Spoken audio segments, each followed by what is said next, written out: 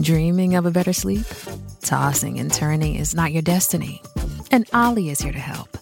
Ollie invites you to sink into sweet, sweet slumber to improve your mental and physical health and overall wellness.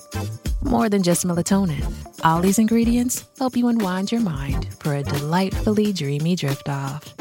Sleep is on the way at Ollie.com. That's OLLY.com.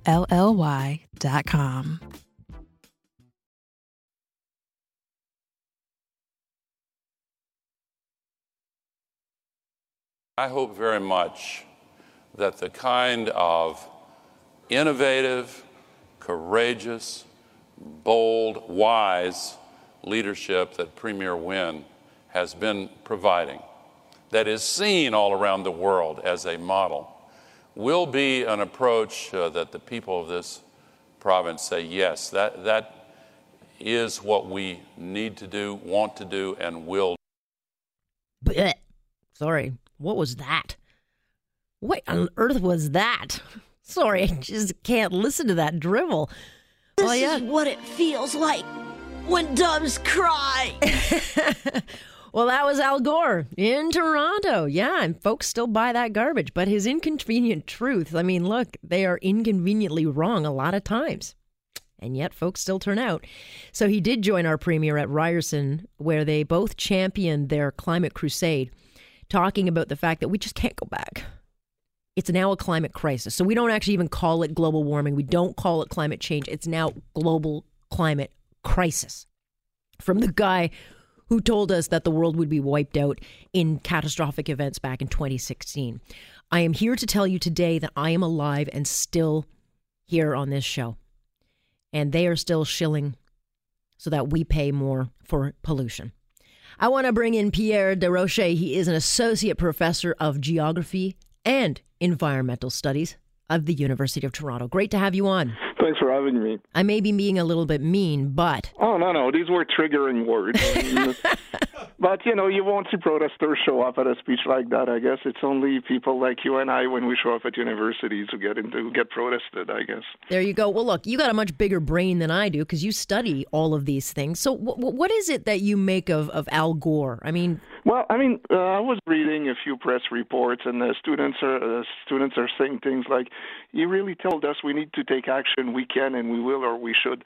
And that's from a guy who has 4 houses, including, I think, some beachfront property in California, a swimming pool in his Nashville house in Tennessee that requires 4 or 5 times the average amount of electricity that an average home in the state gets. I know. I find it truly amazing that people still listen to Al Gore, but the message that he gives, of course, if he was if he was honest. If you look at the history of these schemes, he says Ontario has the superior system. Well, there's nothing that Ontario does that hasn't been tried and has failed elsewhere before. Renewables have been a disaster everywhere. What can I tell you? Reality is not optional. The sun is not there all day. The wind doesn't blow all the time. There are really only 2 things that work if you want to reduce, if you believe that greenhouse gas emissions are a problem and you want to reduce them. The first is economic collapse, and you could say maybe Wynne has done her share in that way. You look at Eastern Europe, they reduced their carbon emissions after the Soviet bloc collapse. But the other thing that really works is substituting natural gas for coal. Mm-hmm. And what you've seen happen in the last few years is that the United States, which has done nothing of what Al Gore recommends, or at least not on a major scale anyway, has been able to reduce its greenhouse gas emission while growing its economy because of the fracking revolution, because natural gas is just a better fuel to generate electricity than coal is. In the meantime, Western Europe has tried all sorts of things, drastic renewable policies in Germany, in Spain, in the United Kingdom, cap and trade, green taxes, and none of that works. So if you want results, as opposed to feeling good about yourself, I guess, well, you should look into these kinds of things, more fracking, more natural gas. Nothing else has worked so far, but I guess you can get a commission saying that if you're Al Gore and you expect to get a share of the action in the cap-and-trade systems like a lot of these Wall Street firms do. So, yeah, I just find it amazing that Al Gore gets the reception that he does, but not just the reception. He literally fawns over a premier that has destroyed hydro, that has made hydro power unaffordable for everyday people, and it's one of the cleanest forms of energy. And that was the strength of Ontario in the past. You know, it was electric power at cost, and we were very competitive with other jurisdictions. I mean, you have a smart audience. I mean, they know how uncompetitive our rates have become compared to the Midwest and our direct competitors. So, yeah, again, I mean, if you want to reduce emissions that way by destroying our industrial base and creating widespread energy poverty, I guess, that's one way to look at it.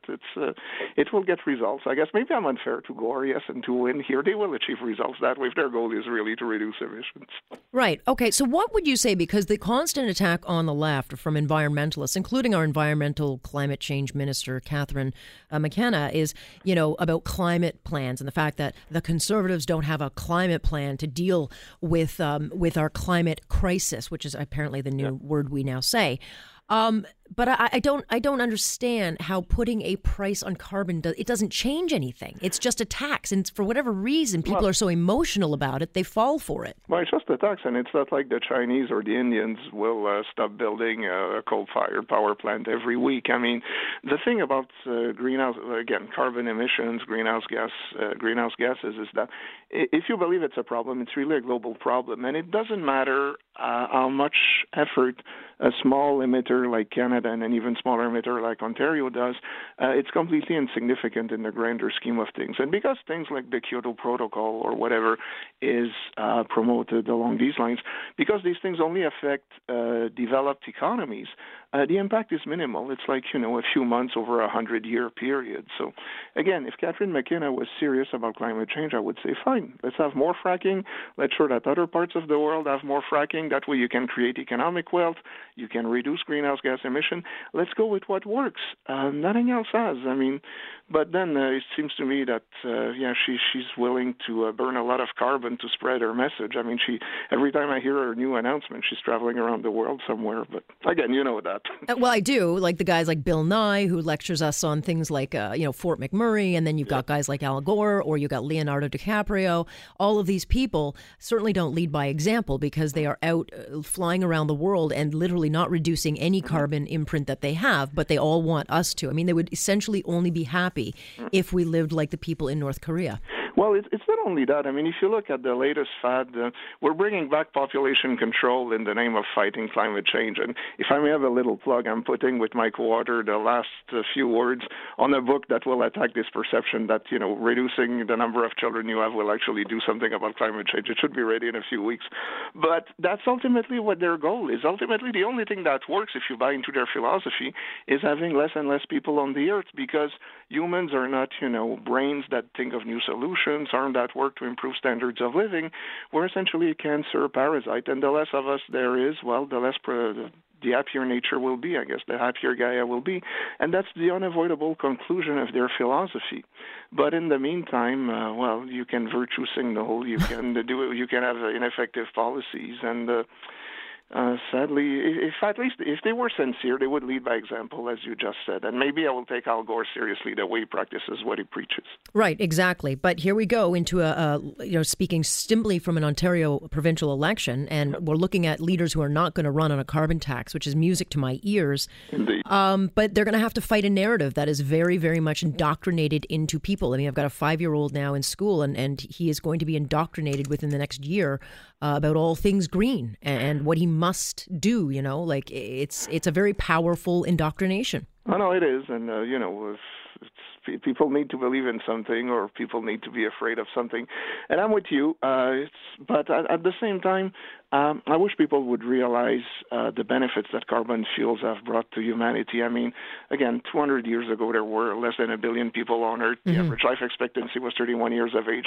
Everybody was sick. Infant mortality was tremendously high. Today, there's almost, 7.6 billion of us. Standards of living are improving. We keep being told about a future crisis that never materializes. What's really popular with anti-carbon fuel activists today is to say, well, we should have 350 parts per million, and we're way above that. We should bring it down. Well, we actually crossed that threshold in 1992, one full generation ago, and nothing bad happened. Well, I'm pretty confident I'll be here tomorrow and Indeed. 20 years from now. I want to thank you so much. You're fun. Thanks for having me. Appreciate it, Professor. I'll have you on again, by the way. Oh, whatever. Thank you. Bye. That is Professor Pierre Desrochers, who's got a great sense of humor, but gives maybe the other side of the equation. We'll have him on again. All right, we're taking a quick break here at 9:28. Up next, you know it. His name is... Charlie! On Point here on Global News Radio.